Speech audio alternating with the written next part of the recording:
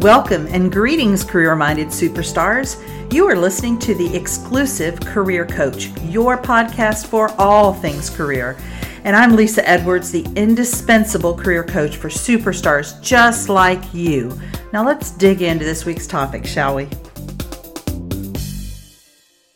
Go from dragging yourself to work each day to finding a job you love. The Career Spring program is for high-achieving and ambitious mid-level professionals like you who are looking for a job that uses your zone of genius, recognizes your value, and pays you what you're worth.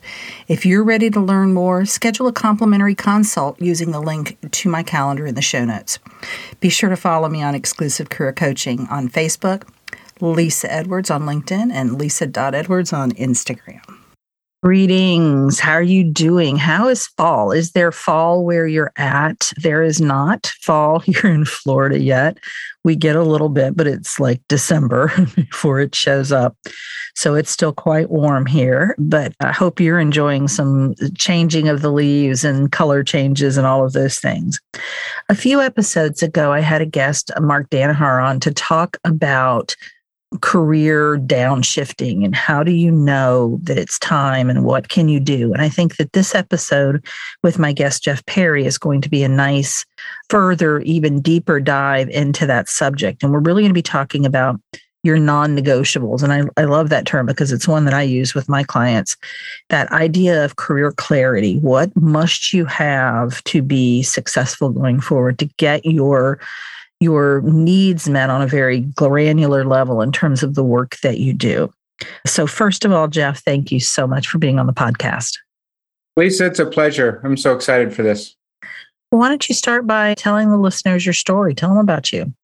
Okay. Well, there's a lot of things we could go into, but right now I have a company I call More Than Engineering, and I serve as a leadership and career coach, specifically for engineers and technical professionals. But the journey to get there was a little bit winding, as it often is for us. I have that technical background in mechanical, software, manufacturing, engineering, got into leadership roles. But then a few years ago, I got into kind of training and coaching work and just realized that for me, that work, lit me up and got me more excited about helping people on a more personal level than anything else I was ever doing technically. And so a couple of years ago, I decided that I wanted to make that more of and everything that I do. And so I like to say now that I've kind of gone from developing products like I did as an engineer to developing people in a lot of different ways. Very interesting. And before we get down into this topic, I'm just curious, what do you see around the work that you do specifically with engineers? What kind of unique challenges do they face that you work with them on?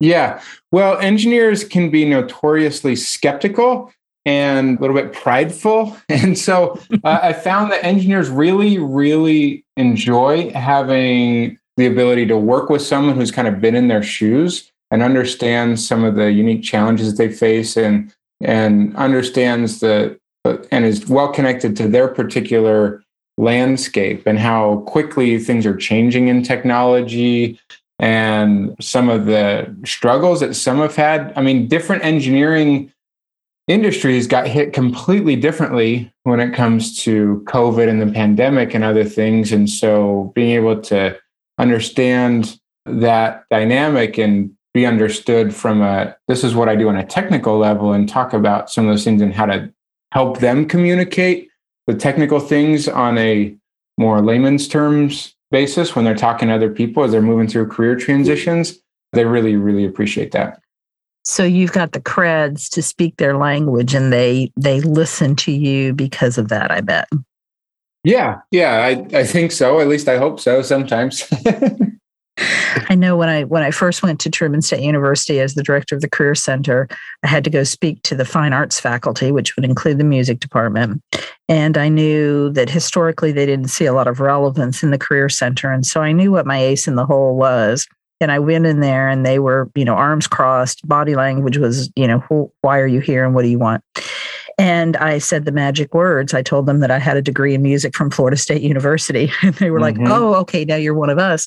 And it was because, and I knew this because I had looked in the faculty, whatever it's called, the handbook or whatever, where they have all their education. And fully half of the music faculty, if not more, had one of their graduate degrees from FSU. It's a huge producer of graduate level music faculty. And so I knew 1,000 miles from Tallahassee, Florida, that credential was going to open doors for me. And in fact, it absolutely did. So I know what you're talking about. Lovely.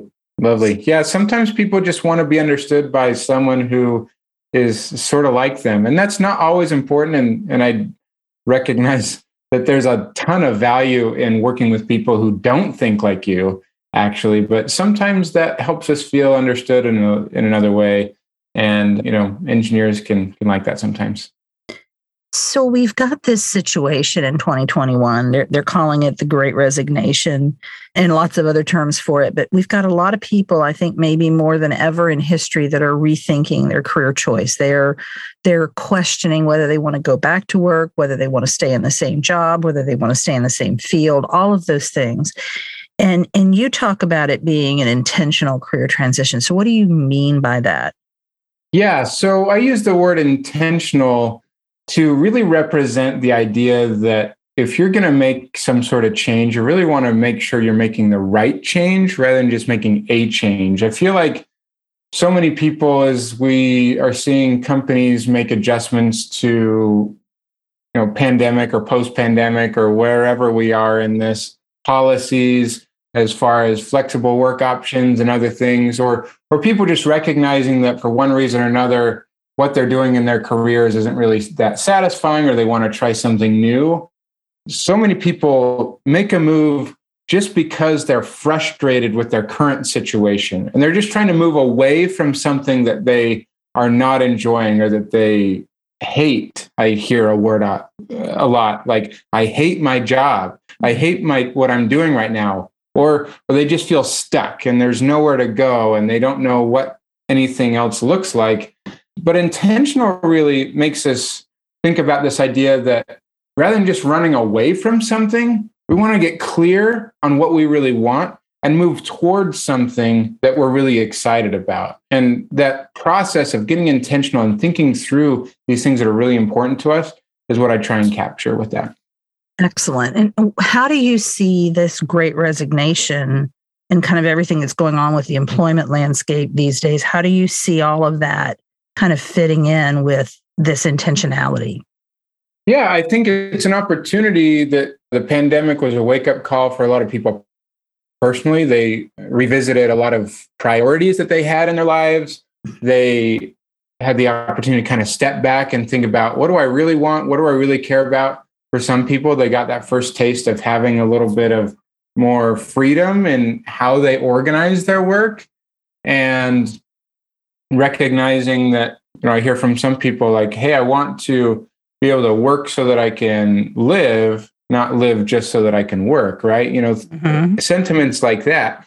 And so the Great Resignation, we're all hearing all sorts of anecdotes and things. There's data being poured out around how many people are quitting jobs and things. And I don't know if it'll be as big or not quite as big as some people have predicted. But to some degree, it's certainly happening, that people are recognizing that there are other opportunities, other things they can do, or other things that are more important to them than just making a buck or, wasting their lives away at whatever job they weren't enjoying. And, they're trying to find something that feels more connected to them and what they want to be doing with purpose. And some of the people that I've talked to it has to do with the specific job that they were doing. It's not the same as it was pre-COVID. I'm thinking of she's an assistant VP in human resources in a major healthcare institution.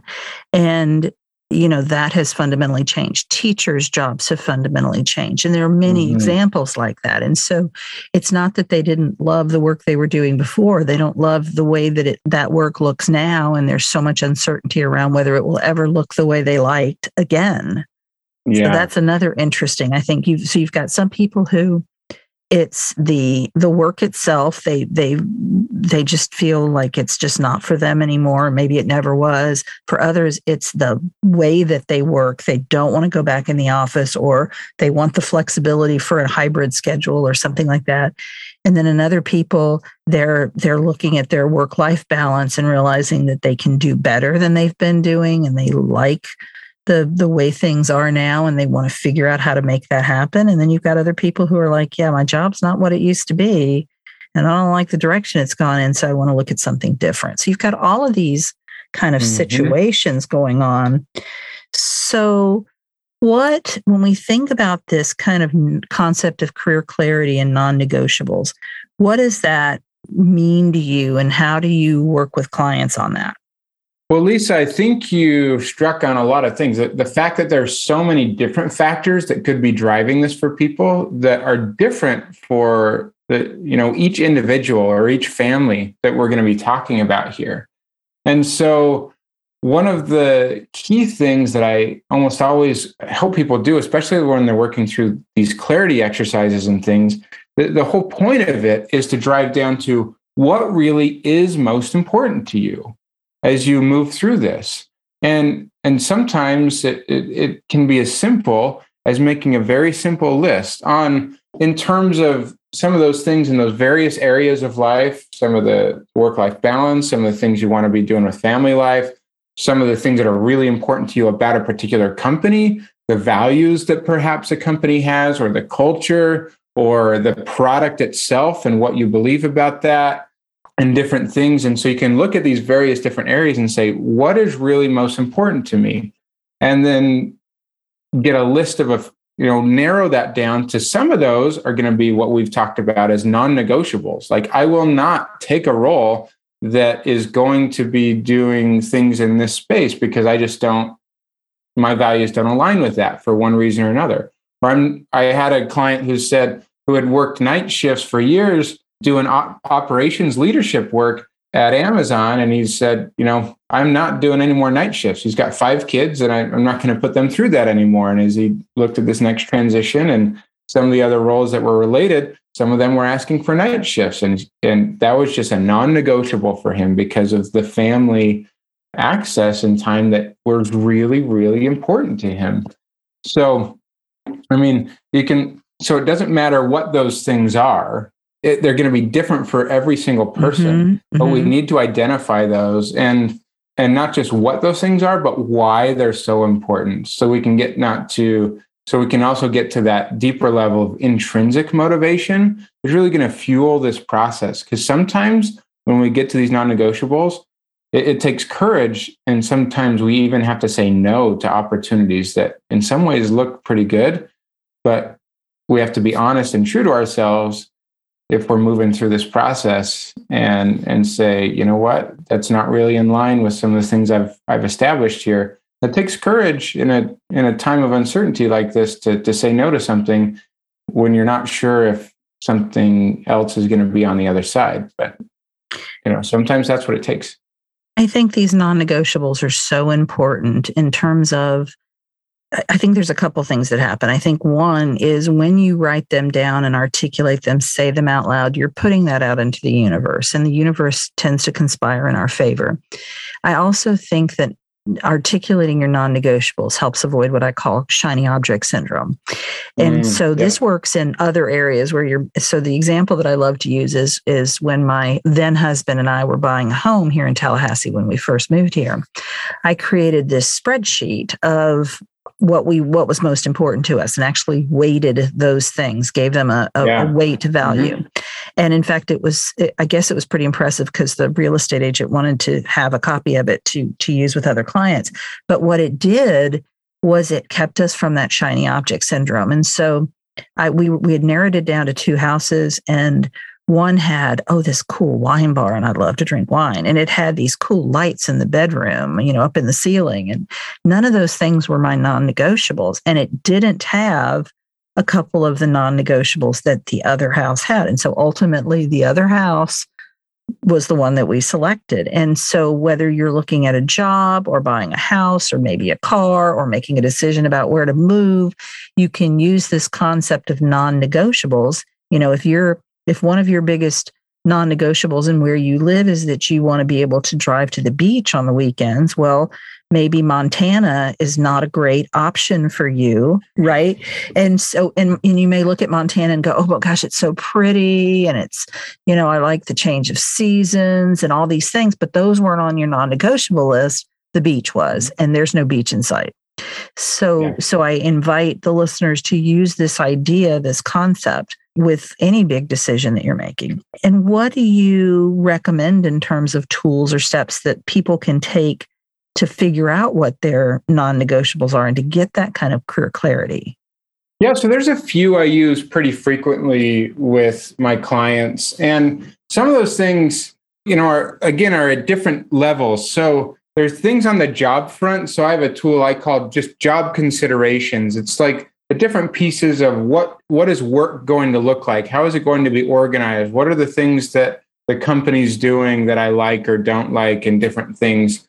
And so we can look at things just completely on the work front. And really all I'm providing is just kind of a starter list sometimes of these are different factors that you need to consider, or that, maybe you just need to think about. Sometimes all we need to give people is just prompts to start their thinking. And then, but their imagination, the things that are important to them are going to come out there, right? And so certainly there's salary and other things, but getting into some other benefits of, how strong the health insurance benefits are. For some families, that's absolutely crucial when they think about taking or not taking a job opportunity because of some particular health challenges that a family might have, right? So, every one of us is going to have different things. But then also, I look at themes of the career that also go beyond just the next job, but themes that you want to be thinking about kind of moving forward,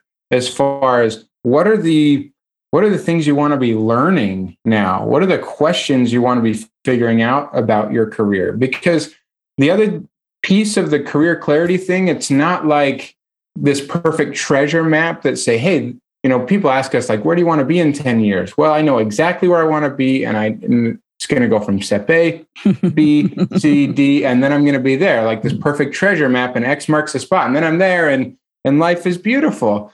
Nope. Career clarity isn't necessarily like that. I like to think for my engineering friends who are always designing, we have to go through prototypes before we come to a final product, right? So we go through these iterations, and each stage of our career, I think of like a prototype. It's a test. We're trying to learn everything we can. And so sometimes, instead of saying, this is exactly what I want, you might even just ask yourself, what are the things I want to learn and experiment with?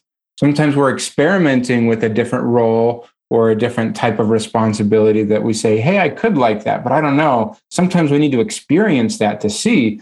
And so we need to try something out. And that can be actually changing roles, or just raising your hand in your current company and saying, hey, I want to try this other thing over here. Can I give that a shot? I mean, I've seen engineers just in my world be really versatile and move to finance or marketing or operations or all sorts of other things outside of engineering. They realize that they really enjoyed that and could be really good at that. But they need to have that chance to try it.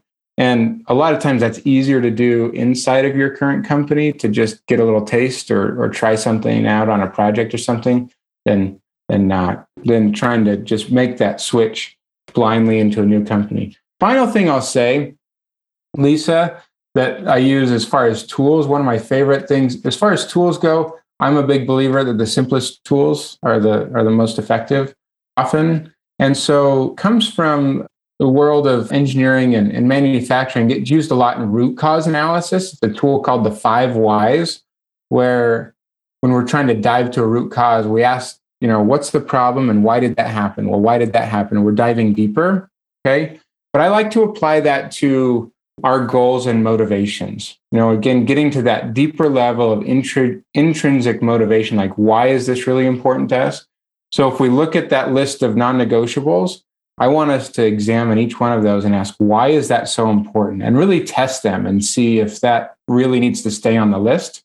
Okay. And when we can ask, why is that important? Well, like, for example, if a particular salary number was important, well, I'd say, why is that important? Well, I want to provide for my family. Okay, well, why is that important? Well, I want to give my kids, some great experiences that maybe I didn't have. Well, why is that important? Well, because I was okay, but there's so many things out there in the world, and I want to, do this or that for my kids. Well, why is that important? And when we start diving deeper, we might start getting some inklings or some realizations like, oh, there were some things that I wish might have been different in my own growing up that I'd like to adjust there. And so we can see really and understand what's driving that for a certain thing that I want to be able to give to my kids or my family.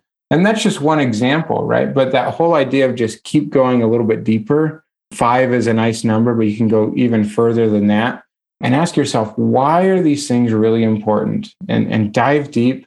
And sometimes I've seen people be really amazed by what comes out of that. For just to give you one example, I had someone who was really unhappy with her current career situation. And she was really multidimensional, a lot of things that she'd done. And she was like, I don't know how to put this together and find something that I really enjoy. I don't even know what that looks like. I don't even know what possible career could do that. And so she was so confused and working on this clarity stuff. So we got into why this was so important to find something that was really meaningful to her. And what it came out in the end for her was she realized that both of her parents growing up hated their jobs. And she saw that out of both of them.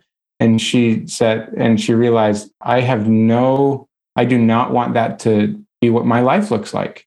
Just despising my job. I want to live a fuller life than that. And so she was really, really motivated to do what she needed to do, to try different things out, to have the conversations, to make some hard switches if she needed to find something that she really enjoyed. And in the end, she found something that was almost custom crafted for her. It was amazing because she had really clarified those things that she wanted to try out. Yeah, when you think about this process of getting clear on what you're looking for, if you don't do that, how will you know if you found it, right? How will you put that intentionality out into the world? What I also like about your 5 whys, Jeff, is I imagine that sometimes as people go through those questions, either with you or on their own, they either realize that isn't as compelling of a non-negotiable, it isn't a non-negotiable for them, or they may see another way to get that, right? So this is the thing I want, and I thought that it had to look like this in the company, but now that I've gone deep, I realize that it could also look like this or this. Does that make sense? Yes, absolutely. So we're really testing out those non-negotiables and getting creative about what's really important. And sometimes we're adjusting what that non-negotiable, what the thing was on the list before, into something different, or we're seeing other ways, like you said, that could be possible to meet that. Absolutely. And I can't think of a time that I've worked with my clients on it's a profile of your ideal employer process that I take them through.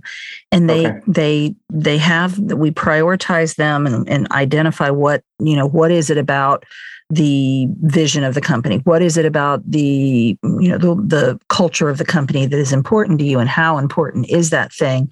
And then they go out, as you mentioned, you use the term test the hypothesis. What a great scientific term.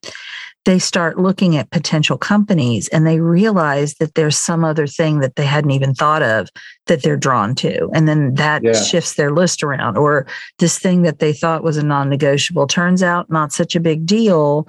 And it's so interesting to watch. And like I said, I don't think I've ever had a client that hasn't shifted that profile as they've gone through the subsequent exercises I've had them do, because they start to see, what does this thing that's so important to me, what does that actually look like out in the workplace? And it's different than I thought it was, or it's better, or it's not as good as I thought it was, or this other thing is more important to me. So that's, I think, all part of the deal. You don't have to know. It's a starting point, but it's going to evolve as you go through the process. Yeah, absolutely. I mean, like you said, it's a hypothesis. We're testing that, or each career step is a prototype. We're testing, we're iterating, we're learning about, and so recognizing that this whole thing both when we're looking at this next career transition, but our whole career arc is a process. And we can't expect to know all of the details on how it's all going to go. That's just the fact of life, that we have to deal with uncertainty and change. And we need to be okay with that, which psychologically and mentally can be a hard thing for us to deal with. But it's a reality that it's there. And if we look at it the right way, we can look at it as exciting, right? Like, this is exciting that I can keep discovering more about me and finding other gifts and skills that I can be really good at and ways that I can apply those, and different ways that I can provide value for organizations or other people or customers or whatever is most important to you. It can be exciting to go through that journey of discovery. And it's so interesting to me. I don't know if you've had this experience as well, Jeff, but people who feel like they have to get permission from some higher power, which apparently includes us, which is kind of funny, but they need approval from someone, some sort of papal blessing, so that they can pursue some other career path, especially when they're in a profession. I imagine engineering falls in this category. I see it most often with teachers, but it's also things like, nurses and whatever kind of set, if you were a dentist, you're going to have to do some work around who you are as a human, what your identity is, in order to go into some other field. Are you seeing that with engineers, where they feel like they don't have permission to get out of engineering? Yeah, there may be not permission, or they feel like, hey, if I make a change now, then all those years of education and experience are just going to be wasted. And that's an example in my mind of what's called the sunk cost fallacy, okay? Of believing that, hey, if I've invested into something that is not working out well, then we don't recognize that just continuing to invest more and more and more into something that's not working and is not serving us well is actually just worse than saying, okay, I'm going to cut this off and I'm going to move forward. So yes, sometimes to make those transitions, we may take a pay cut, or we may have to take a step back or something.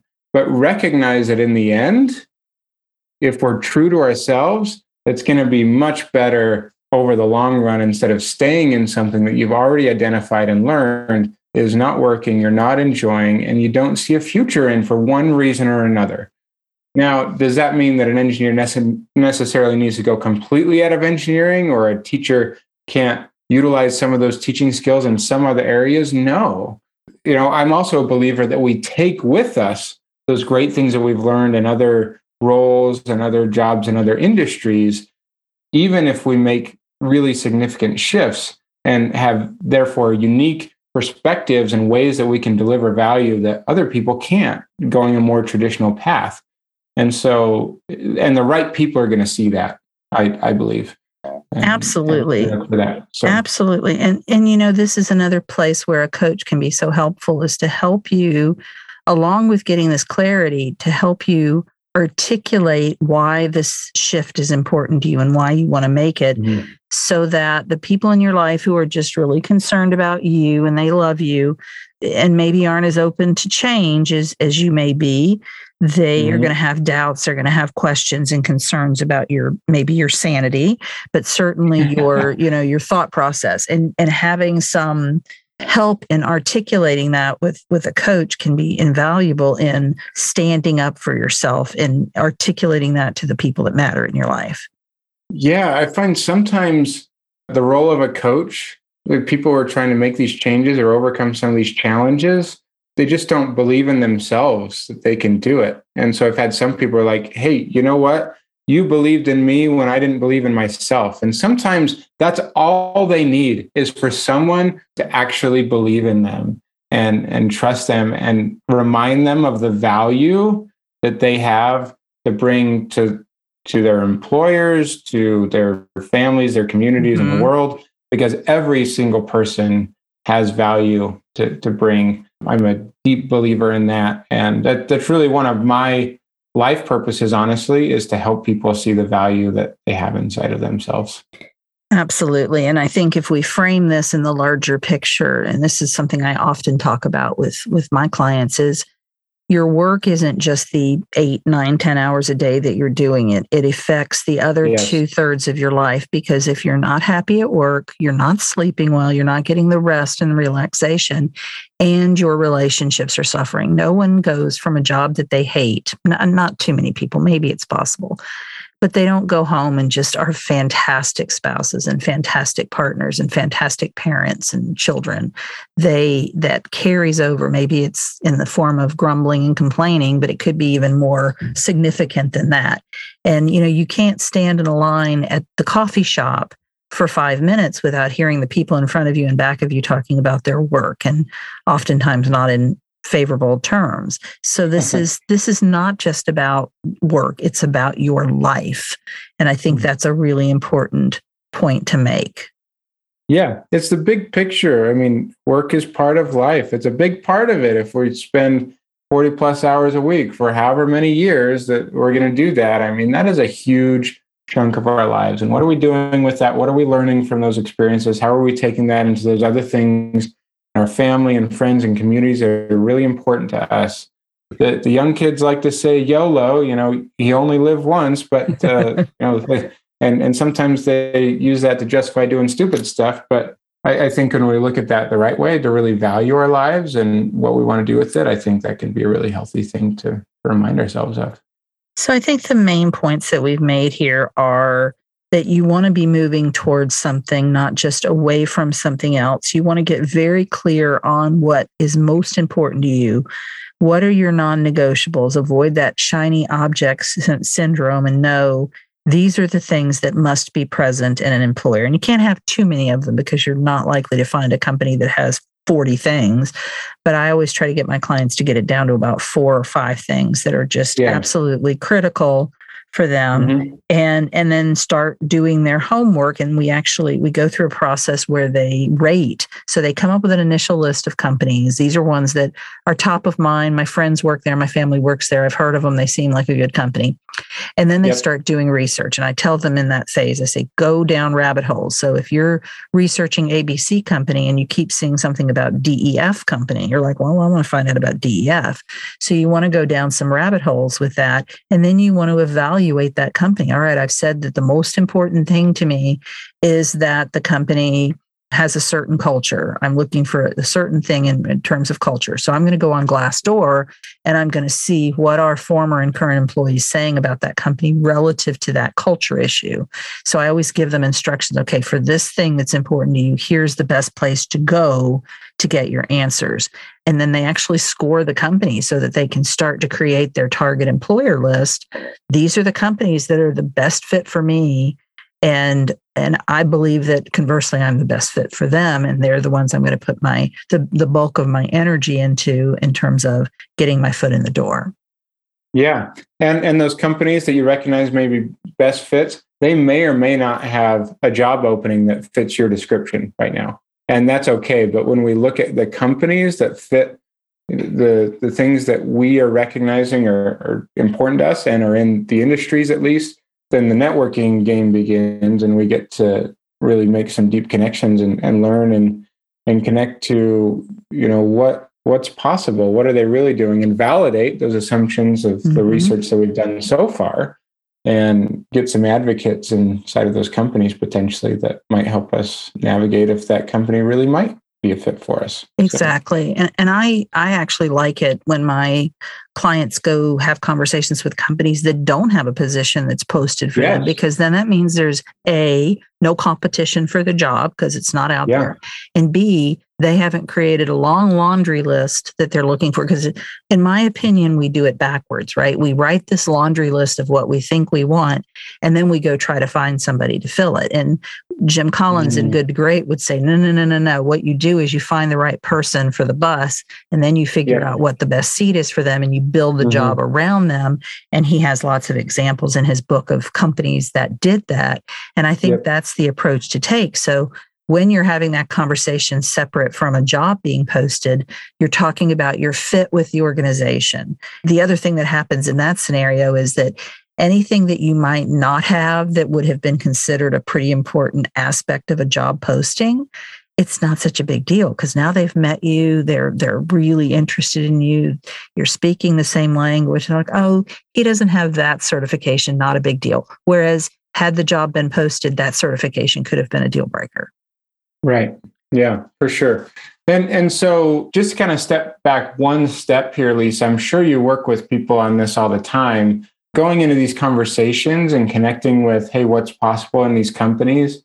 In addition to being really clear on what's important to us, what we want, I think it's really important for us to also spend a little bit of time on being clear who we are and what we bring to the table. Mm-hmm. And that's kind of what I think about when I think of personal branding, right? And in ways that we put ourselves out there in profiles and resumes and things like that on LinkedIn or otherwise, but then also just how we talk about ourselves.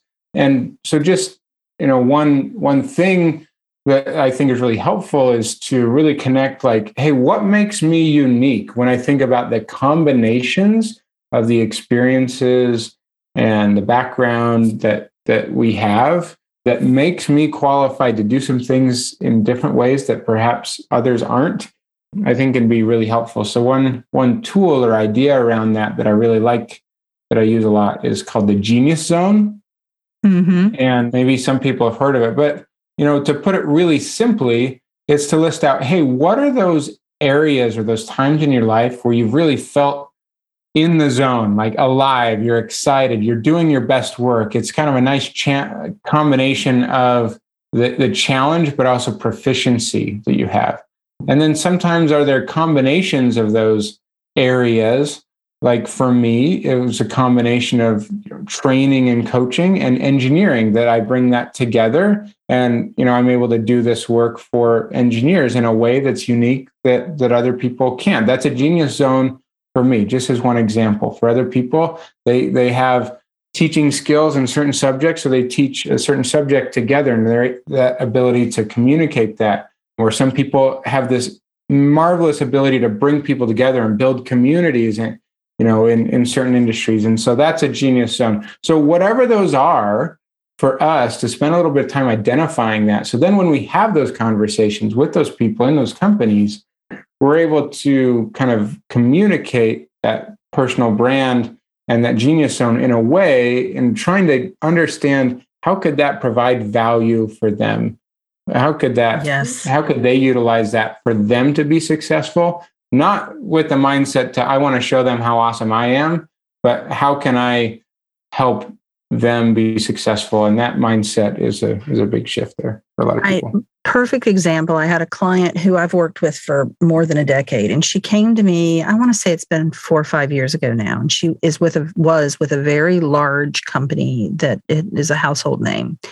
And she was feeling stagnant in her job, and she didn't know whether it was time to jump ship and go into a completely different field. And as we did the coaching work together, what she realized was, I called her Mary Poppins.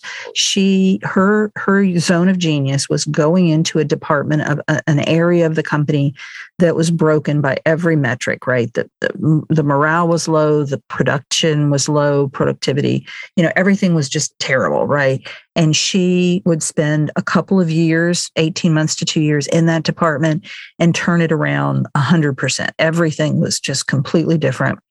And her dissatisfaction when she reached out to me was the fact that she hadn't been moved on. So Mary Poppins, after the kids have understood the parents and the parent, right? She's like bored, right? There's nothing left in her valise for her to pull out for magic to happen. And so what we negotiated was that she would have a conversation with her boss about this awareness. And the interesting thing was, when she had that conversation with her boss, the light came on for her boss because she knew it. She just hadn't articulated it either.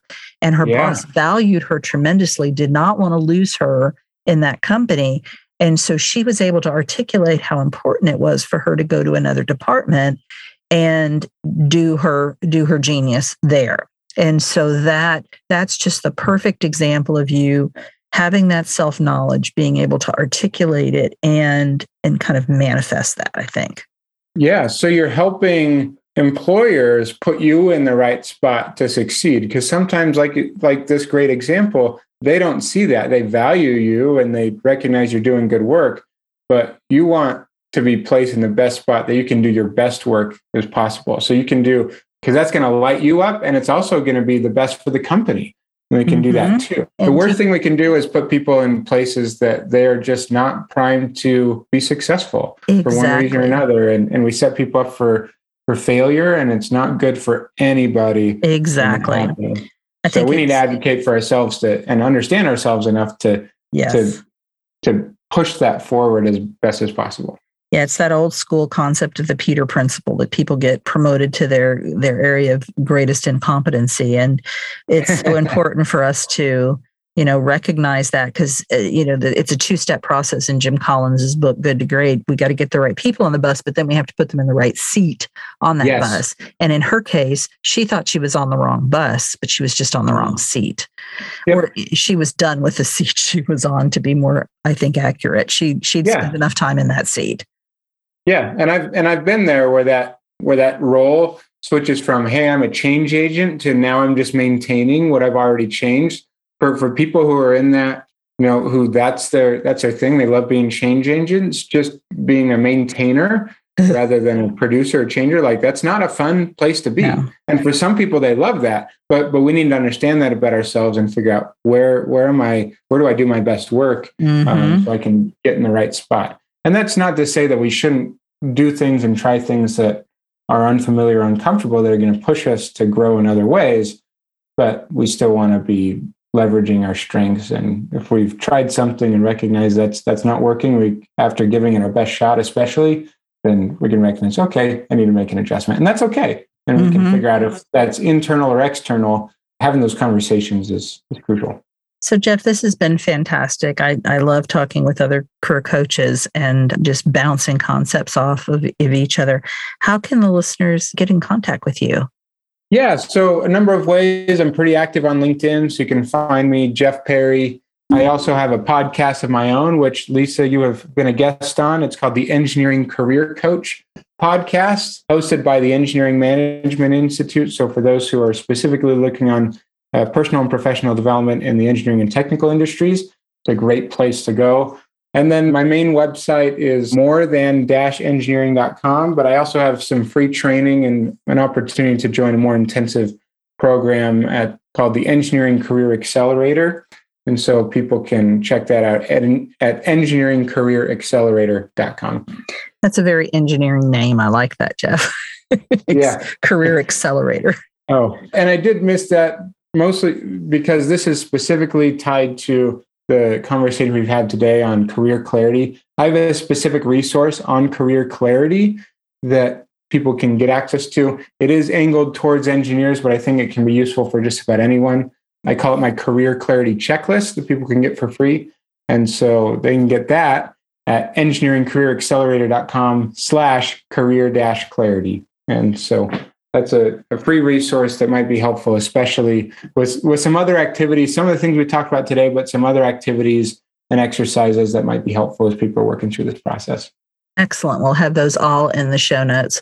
Jeff, it has been an absolute pleasure having you on the podcast, and I want to thank you for taking the time to do this. Lisa, thanks for having me. So great that we've connected, and look forward to staying connected and seeing if I can help you in any other ways. Absolutely. And you guys, I hope you got great value out of this today. Reach out to Jeff if you have follow-up questions, especially if you're in the engineering, or I imagine technical fields in general probably will benefit the most from what Jeff is putting out there in the world. And of course, you've always got me as your career coach as well. So take care, have a great week, and I'll see you next time. Bye. You've been listening to The Exclusive Career Coach with Lisa Edwards, CEO of Exclusive Career Coaching. It would be great if you would rate, review, and subscribe to this podcast. Also, I want to be your career coach, so be sure to ask questions about your career management challenges and job search situation. Until next time.